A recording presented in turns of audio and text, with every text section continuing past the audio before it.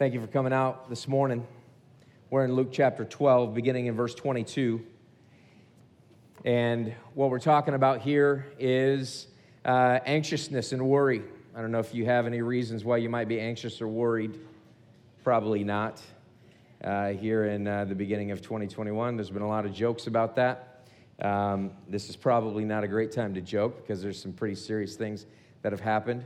I just want to warn you at the very top of the sermon here, I'm probably not going to agree with your political viewpoint. So I just want you to know that. So whether you're left or you're right, just prepare to be offended. That would be the best thing. So thank you, sir, or ma'am, whoever you are. Jesus offends both sides, and we will offend both sides through Jesus. We don't want to offend needlessly, but we want to offend with Jesus. So I say that at the outset. I don't have any prepared remarks about what's happened in at the Capitol, but we'll just see what the Lord does here this morning. Jesus has been traveling around and he's been teaching. And there's thousands of people that are clamoring to see him. They're trampling each other. And a guy yells out and says, "Hey, Jesus," not one of his disciples, says, "Hey, Jesus, tell my brother to divide the inheritance with me." So Jesus begins to speak to people who have an inheritance to divide. That is, people who grew up in wealthy families. He then turns to his disciples at the beginning of this passage, and if you look at it, it says, "And he said to his disciples." So a guy speaks to him, so he talks to the crowd, and then he turns and he begins to speak back kind of directly to his disciples. Now, why does he do that? He does that because his disciples are sitting there, and they're kind of like, "Hey, I have no context for this. I don't have wealth to divide with my brother. I don't have anything like that. I'm kind of a blue-collar person. My career hasn't been started yet," or fill in the blank, whatever it is. And so Jesus begins to speak to them about wealth. And basically what he's going to say is that wealth is a problem both for the rich, but it's also a problem for the poor. It's a problem for the rich, but it's also a problem for the poor. For the rich, who tend at times to deal with greed, greed can never get enough. However, for the poor, for those who are working class people, they deal with worry, and worry is afraid that it may not have enough. That's from William Arndt. So greed says, "I can never get enough." Worry says, "I'm afraid I may not have enough." So part of what Jesus is doing here, again, is that Jesus is offending both sides. Jesus is offending those who have wealth, but Jesus is also going to offend those who do not have wealth. And how does he offend? Well, he says, "I tell you, do not be anxious about your life, what you will eat, nor about your body, what you will put on." Jesus is saying, I don't want you to worry. You should not be worried about life in general, about what you're going to eat, what you're going to drink, what you're going to put on. Don't live in anxiousness. Don't live in anxiety. Don't do that. And it reminds me a little bit of a skit that Bob Newhart did, if you even know who he is. Many of you are too young probably to know, but he had this skit, I think it was on Comedy Central, where he's a counselor, and this gal comes in to be counseled, and she sits down, and he kind of explains to her that his counseling method is a little bit unconventional. It normally only lasts about 5 minutes. And he says, "So go ahead and tell me what your problem is." And she says, "I have this great fear that I'm going to be buried in a box alive." And he says, "Well, has anybody told you that they're going to bury you in a box alive?" "No." "Has that ever happened to you?" "No." And she's, "Well, it's just generally I'm claustrophobic." And he says, "Okay, well, so I just have 2 words for you that are going to fix your problem. Just get ready for these 2 words." She says, "Okay." And he just immediately says, "Stop it! Just stop it!" And she, what do you mean? He says, "Stop it! Just stop! Stop doing that! Stop thinking those things! Just stop it!" And there's a little bit of this that I kind of feel like when Jesus is talking, is that there's this sense in which it's almost like Jesus is saying, yeah, don't do that. Don't do that. And I kind of want to say back to Jesus, okay, what's the next thing? Jesus says, don't do that. Don't worry about these things. Don't worry about your life, what you're going to eat, nor about your body, what you're going to put on. And he begins to explain a little bit why you shouldn't worry about these things. He says, verse 23, for life is more than food, and the body is more than clothing. Life is about more than those things. However, what Jesus is pointing out here is that most of us have believed the lie that life is all about those things. Life is all about what I eat, what I drink, what I wear, about life in general. Life is all about how this is going, and I must be wrapped up in it. Now think for a moment here about the level of anxiousness that is in our society today. It's not just out there, it's in here. It's inside of our church buildings. It's in us, the church, literally us people. This anxiousness is pervasive. It's everywhere. It's a part of who we are. Many of us deal with anxiety. I deal with anxiety. It's coming to the point where it's like everybody has some level of anxiety in their life. And to a degree, we've given ourselves permission because we have said, well, it must be some kind of medical issue. Now, let me be careful before I really offend somebody here and just say this, that there are people that have biological concerns with that, but not everybody has biological concerns in that regard. And even if you do have biological concerns along those lines, that does not give you a free pass. Jesus says, don't be anxious. And so, while something for you may be medication, maybe that's what you need right now. Maybe that's a good gift from God. In fact, I do believe medication is a good gift from God for you, perhaps. But what Jesus is speaking to us is he's saying that we should not live in a level of worry and anxiety about the basic needs of our life. And I would extend that to everything in life. We should not live in anxiety and worry in our life.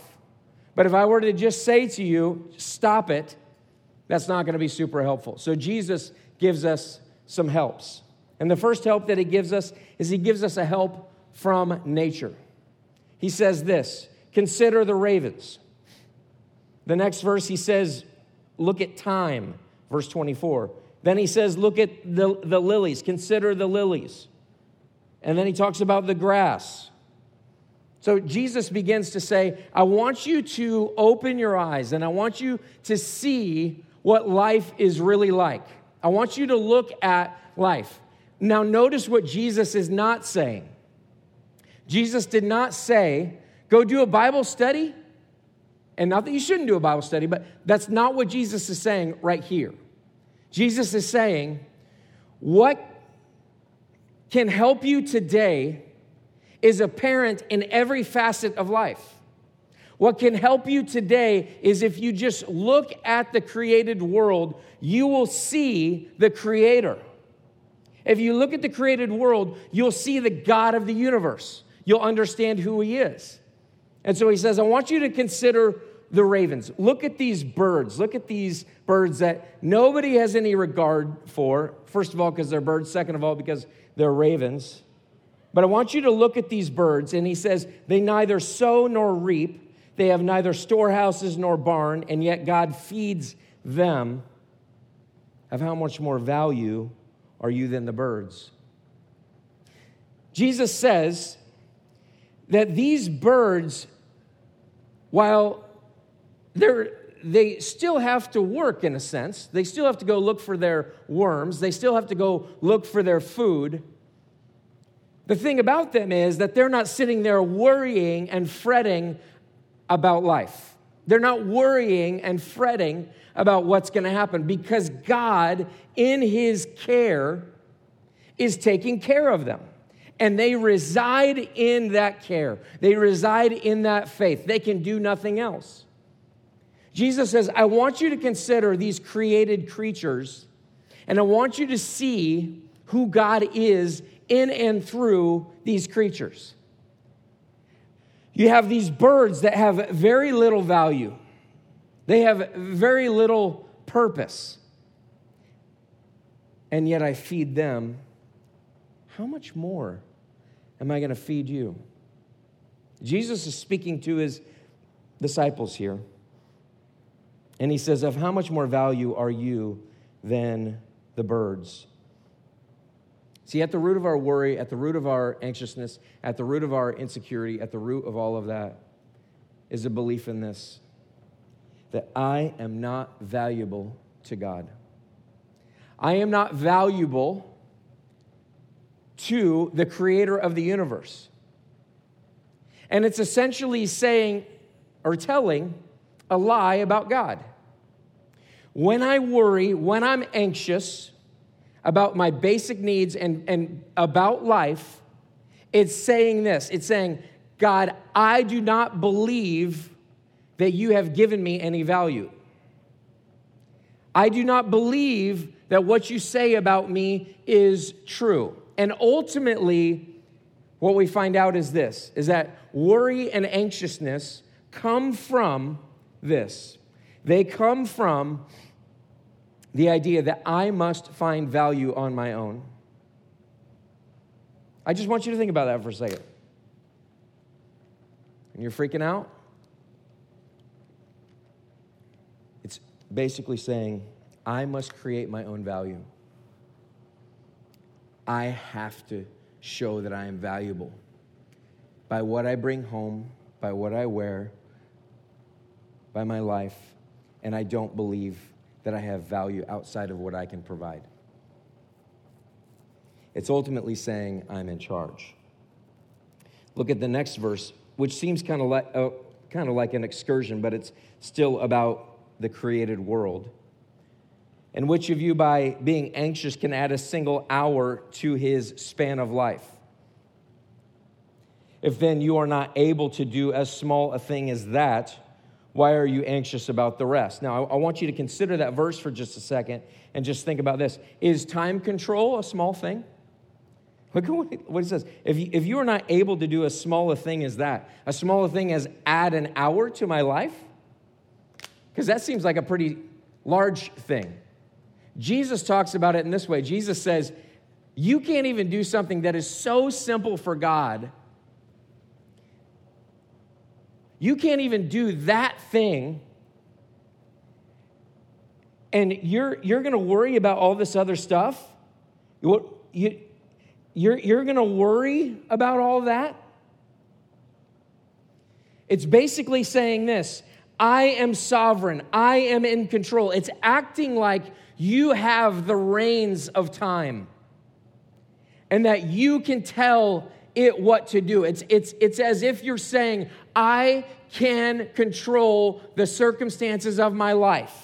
I can control what's happening in my life. So what does this do? What's it do to us when we sit in anxiousness and worry and fear? You might say, I can control my time, I can control my life, I can control my world. Or you might say, aha, I found a better God that will control time, that will control my fear, my anxieties, whatever it is.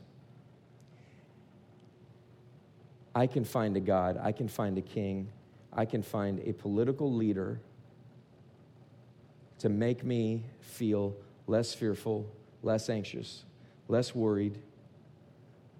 And so that's where we're at. What happens when worry takes over? We find a new king, either in ourselves or in a relationship. You will be my king. Or it might be in a political leader. And let's not think for a second that I'm talking about one side or the other, because I'm talking about both. because worry and fear and anxiety reigns in our nation today. It reigns. And Jesus says this.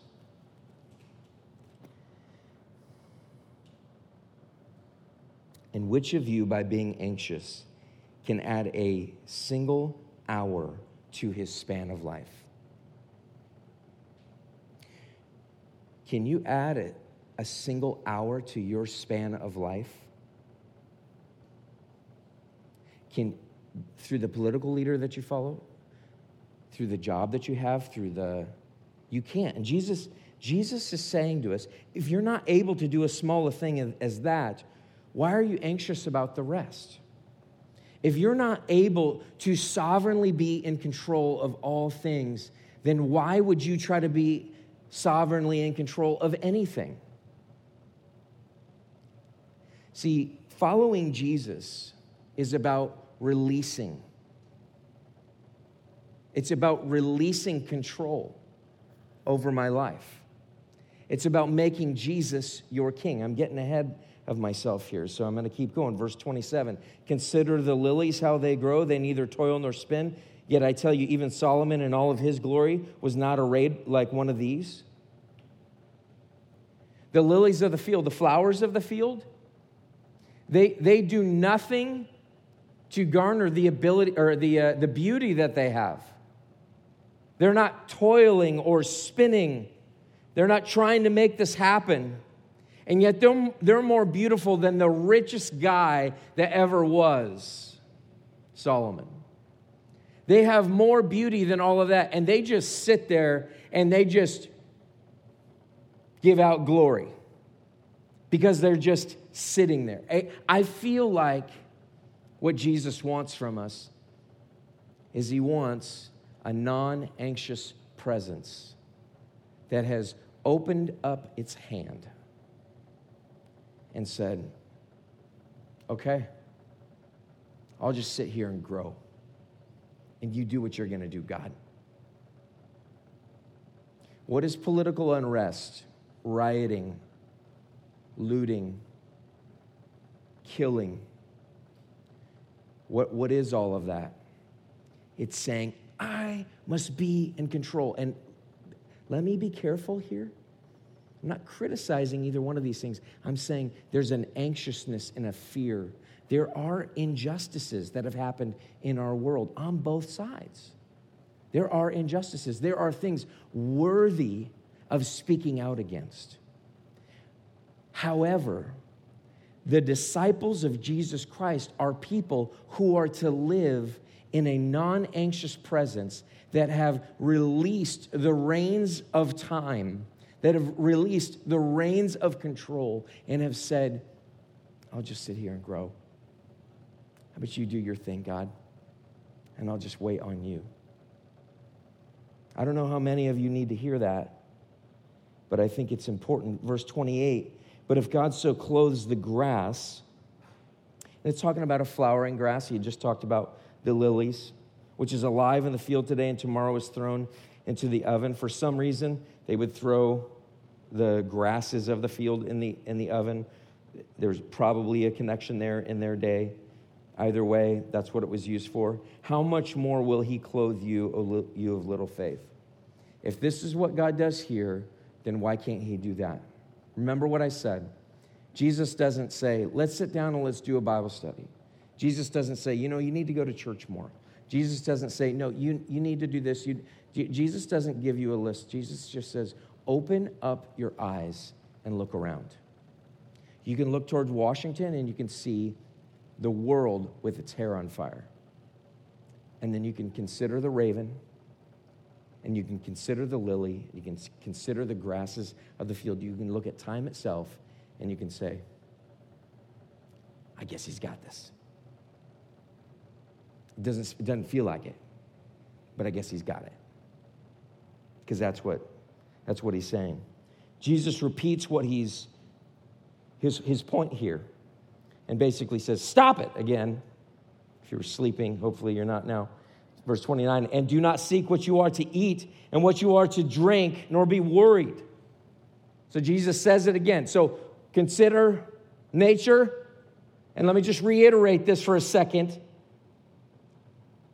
Don't look for those things. Don't look for security in what you eat, what you drink. Don't just walk around anxious and worried. Why? He goes to another example here. Jesus says, for the nations of the world seek after these things. And secondly, your Father knows that you need them. So the first thing is this. There's a bunch of pagan nations around them. And it's not just talking about other nations. Jesus is talking to these people who are disciples, and he's basically saying, the people around you who are not my disciples are essentially from another nation. It's like they're from another country. The people who are losing their minds are pagans. The people who are losing their minds are pagans because they're revealing the fact that their king is not Jesus. Pagan, meaning they worship and serve any other god but Yahweh, God, the God of the Bible, the Hebrew God, Jesus, the Son of God. They worship another God. They are pagans. So let's talk about that for a second.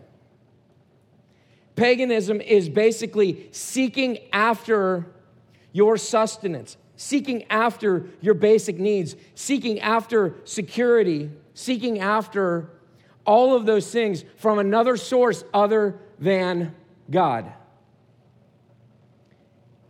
And I want to speak to this, and this is where it could get really offensive for you, and that is that the intertwining of evangelical Christianity with politics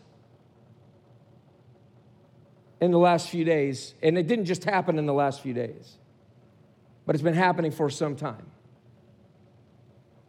Jesus is saying, you won't be losing your mind, you won't be anxious, you won't be worried if you're a part of my thing.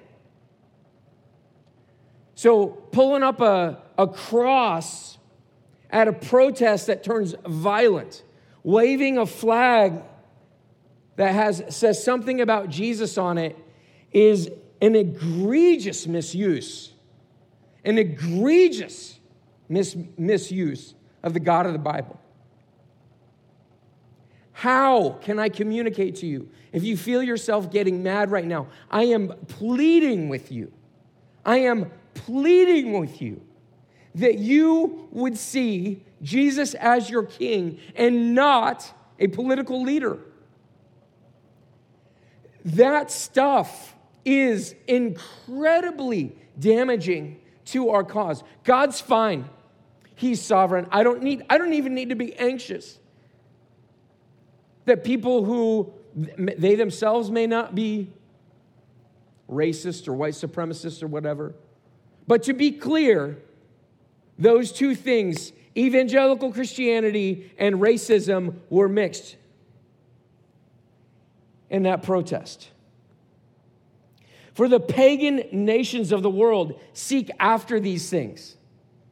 That is not what God has for us.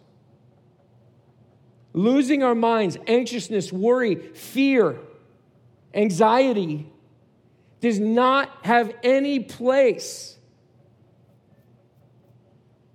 in Jesus. Because of this, your Father knows that you need Him. Your Father knows what you need. Biden's not your father. Trump's not your father. Your boss isn't your father. Your relationships aren't your father. Your Father knows that you need. Look at the heart here that God is going after with you. God is going after your heart, and He's saying, listen, the further you go into your sin, the further you continue to go after other gods and live in paganism and even intertwine the God of the Bible with the God of this world, the further you go, the more miserable you're going to become. Our nation is becoming more miserable. 2020 was supposed to be in the past, and it's not. Here we are in 2021, and it's still just as bad. And guess what? I don't think it's getting better until people who claim to follow Jesus actually follow Jesus. Gosh, man, that's where I'm at right now. That is where I'm at right now. Like, I know I preach all the time. I know I get paid to do this. But like, I have to ask myself on a regular basis, like, do I want Jesus? Do I need him? Do I like him? Do I want relationship with him? Can I go to someone and say, give up your anxiousness and fear? Better yet, are people who are losing their minds coming to me and saying, hey, I know you from work. Hey, I know you from our marriage. I know you from whatever it is, acquaintances.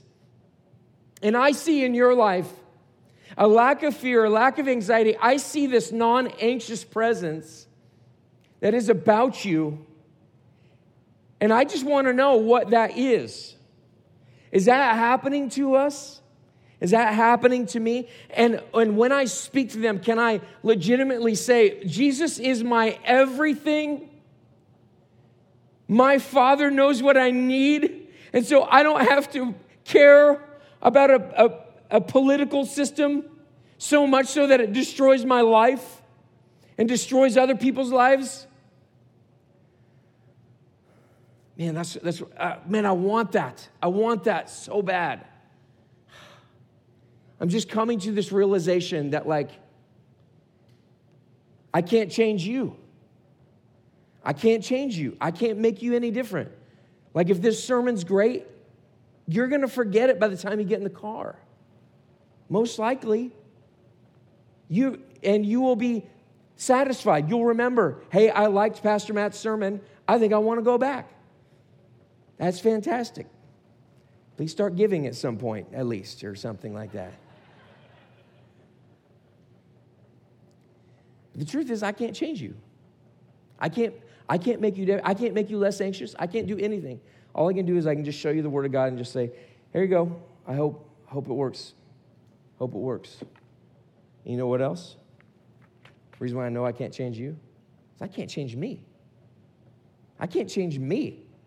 If I can't change me, then I sure as heck can't change you. So what am I pleading for? What am I begging for? God, would you change me? Would you help me stop it? Would you help me become the person that you want me to be? Would you help me grow in you? Would you help me see you as everything and not get so wrapped up in the things of this world, worrying about finances, worrying about whatever it is, worrying about our political climate, worrying about what's going to happen to the church, worrying about all of that stuff. God, would you change me? Like, some of us have gotten way too comfortable. Like, we've been going to church since we were a fetus, and we're in this place where it's just like, I'm just doing the same old thing. I'm just acting the same old way. And God has something better for you. And God has something better for me. God has something better for us. But it's not going to be, I promise you, I can actually promise you this. It will not be because of the political leader that we have here on earth. It'll be because of the King of Kings that we serve. It will not be because we got worried and we got anxious and we got distraught. It will only be because Jesus is King of our lives. Your Father knows that you need these things.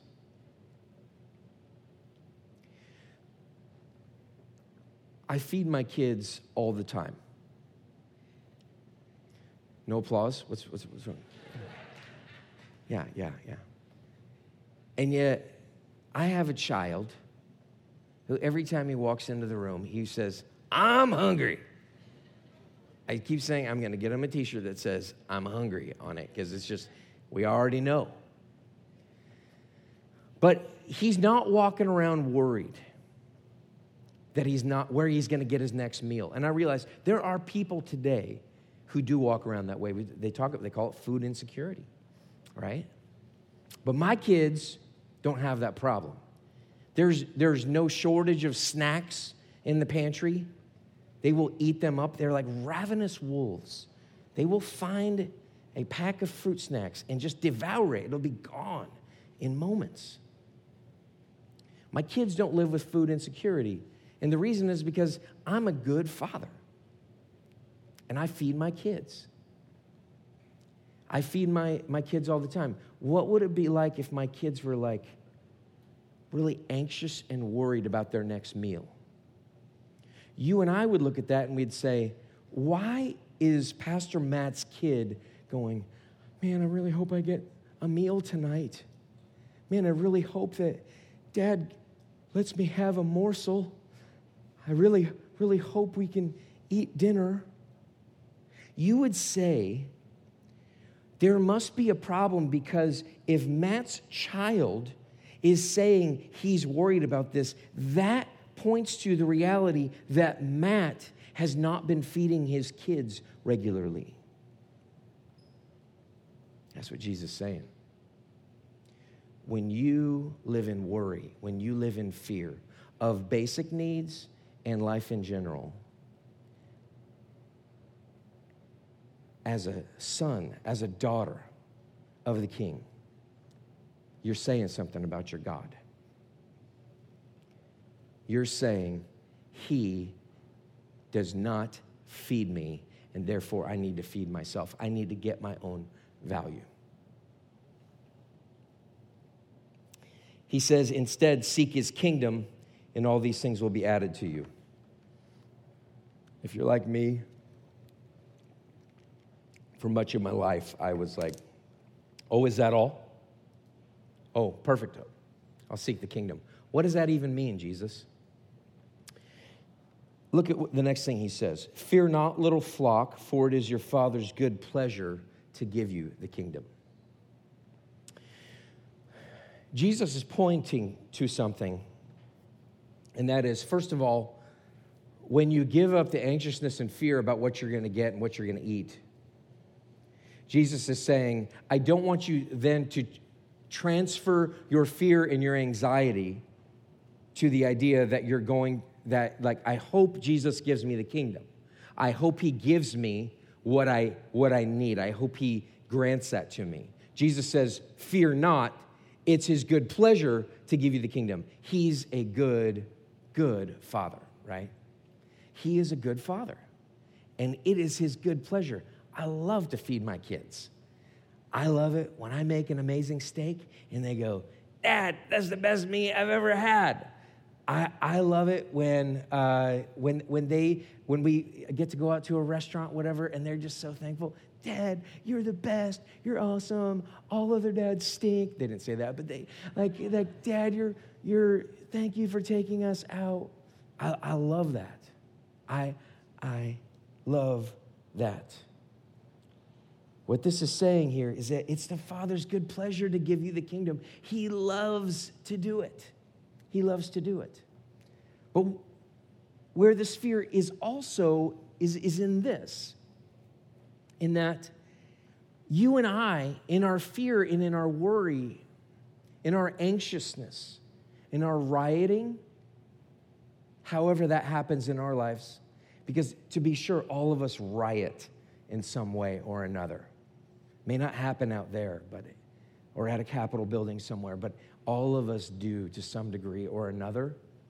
What this is saying, it's saying the fear is based in this, that I won't have a kingdom. Jesus is pointing to something that is saying this. You're looking for a kingdom. Period. You are searching for a kingdom. Your worry and your fear and your anxiety is coming from the fact that your kingdom isn't giving you or is not going to give you what you want, what you really want. That's where the fear is coming from. So everybody is building a kingdom. Everybody is building that. And Jesus is saying, I'm telling you to take your kingdom, or the kingdom of the Republican Party, or the kingdom of the Democrat Party, or the kingdom of whatever weird party you're a part of, or whatever. I'm telling you to take this kingdom of you and everything that you think you are. I'm telling you to take your kingdom and set it aside. But you must replace it with a new kingdom. No one can live without a kingdom. No one can live without a king.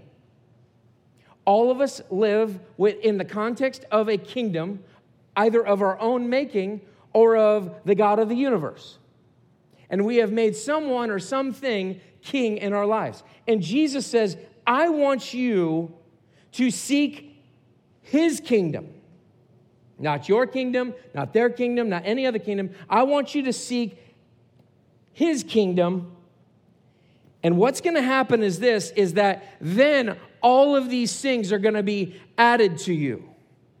Seek after his kingdom, and then you're going to see the reality of how the king provides. Then you're going to see what he does. So Jesus isn't just saying, hey, stop it. Jesus is saying, here's how you do it. Here's what it looks like. So seeking the kingdom of God, seeking his kingdom means this, that I am seeking to live under the rule, under the reign of this God.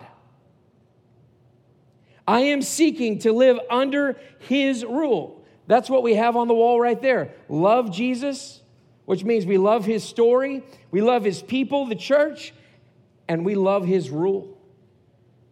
We live under the rule and the reign of Jesus as king, which means I listen to what Jesus says and I act on it. And the other thing that I realize is that I'm representing God. I am an emissary. I'm an ambassador from the kingdom of God to the kingdom of this world, to the pagan nations. I am an ambassador. That means that I represent God. And to our world today, maybe I have my facts wrong. Maybe you can email me later, whatever. But most people that I know that don't subscribe to what I believe this, that those people on the Capitol steps were representing God. And they looked at those people and they said, oh, they don't really believe in their God either. They don't believe that he's going to feed them. They believe that a political leader is going to feed them. Jesus says, I want you to seek his kingdom, and then I don't want you to live in fear that he's going to hold it from you because he's already given it to you. He's already given it to you. And the word to you and I today is to live in the context of that kingdom. How do you live in the context of that kingdom? Verse 33, all you have to do is sell your possessions and give to the needy. That's all. I think it was last week that Brandon said, someone comes up to Jesus and says, I want to be your disciple. And Jesus says, good. Go sell everything you have and give to the poor, and then you can be my disciple.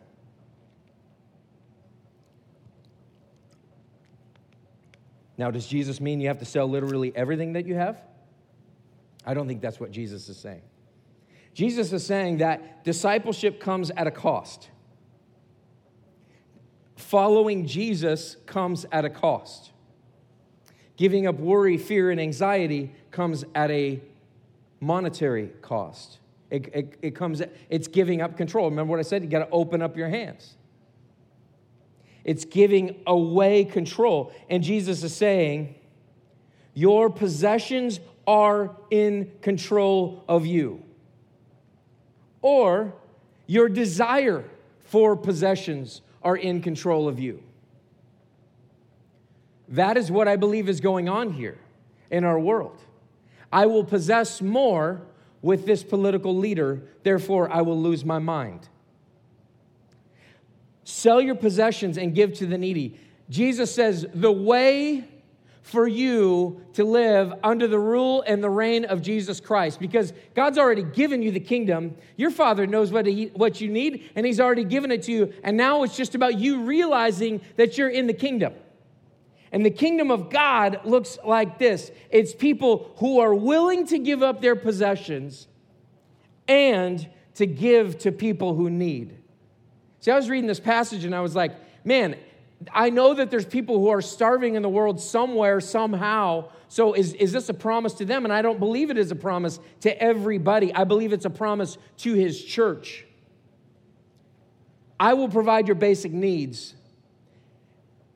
And when you are living in the kingdom that I've already given to you, you will provide the needs for those who are hungry. You will provide that. Give to the needy. Give away. How do you begin to untangle yourself from the paganism that is in our world, the godlessness? You begin to give away. You give your way out of this entanglement. You disentangle yourself. You detach yourself from your possessions. He says, provide for yourselves with money bags that do not grow old, with a treasure in the heavens that does not fail, where no thief approaches and no moth destroys. Jesus is saying, detach yourselves from your possessions so that you can have true possessions. Detach yourself, give away all of these other kingdoms. Open your hand and say, it is yours, God. You control time. You grow the lilies. They don't toil or spin or do anything. The raven eats every day, or how often ravens eat, whatever it is. And they don't do anything for that. And God, you are good and you are gracious and you are righteous in all that you do. You are just in every way. And so I depend on you. So you give it away. He says, for where your treasure is, there your heart will be also. You put your treasure where you want your heart. Put your treasure into the kingdom, if that's where you want your heart. So years ago, God put it on my heart to start a church. I didn't know it was a church. I thought it was just going to be a meeting of a bunch of young people. And one of the verses that just wrecked me, or one of the few verses that just wrecked me,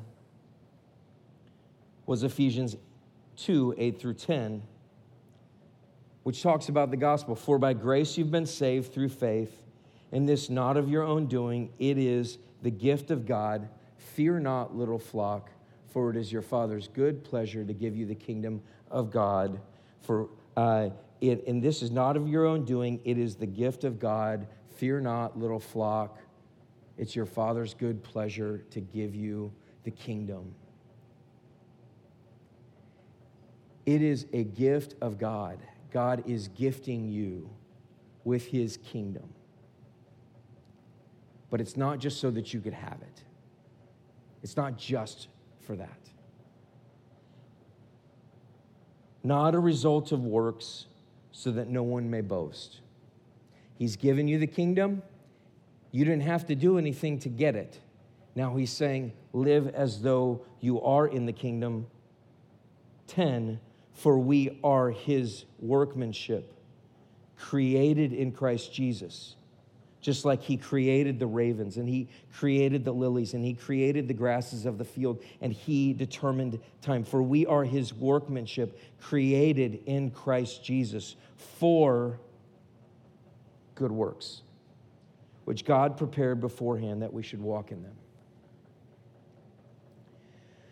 The only way that you come to a place where you say, okay, I want to give up everything, is if you see that Jesus gave up everything for you in order to hand you a gift. The only way that you're going to see that you are his workmanship created for this purpose. You want to know what your purpose is in life? God created you to do good works, to serve people. When you get the kingdom, you serve others. And men and women, these political movements on so many levels, maybe not every level. I want to be careful. Maybe not every level are selfish to their core. It's about self. It's about worry. It's about fear. It's what am I not going to get? But Jesus sold his possessions and he gave to the needy. Jesus gave up everything that he has in order to have what? In order to have you.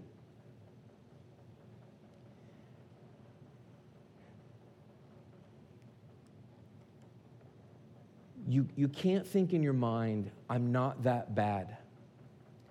If you think in your mind that somehow God should take me because I'm just a little bit better than the next person, or I do good things and I've served people, if you're justifying yourself right now, I don't know if you've gotten the gospel. There's so many people that we meet today, even in the context of the church, that still don't understand the gospel, that I can do no good thing. And that my sin is so bad that it killed God on the cross. And that my sin each day is worthy of that. Like God went to the cross for that sin. And Jesus, when he went to the cross, he offers you a gift. And the gift is this. He has sold his possessions and his goods, and he's given up everything so that he could have you. And men and women, that is the entrance into the kingdom.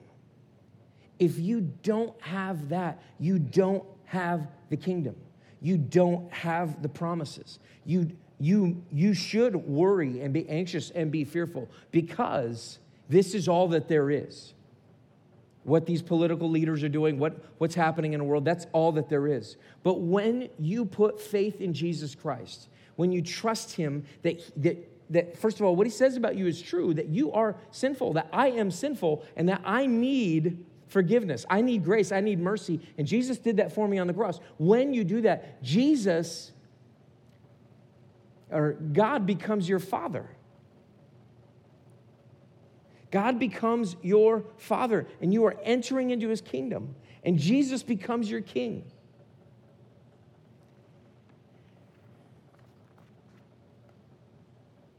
You need to give your life to Jesus Christ. And I hope that some of you go through this. I hope that you come to a place where you say, I don't know that I was ever a Christian before. I'm not saying I want you to doubt your salvation, but I kind of want you to doubt your salvation a little bit in a healthy way. I want you to say, I don't know that I've ever even understood the gospel before. Martin Lloyd-Jones says that's when you've actually learned, that's when you've actually grown. You were saved long before you knew all this stuff. But now you're starting to grow.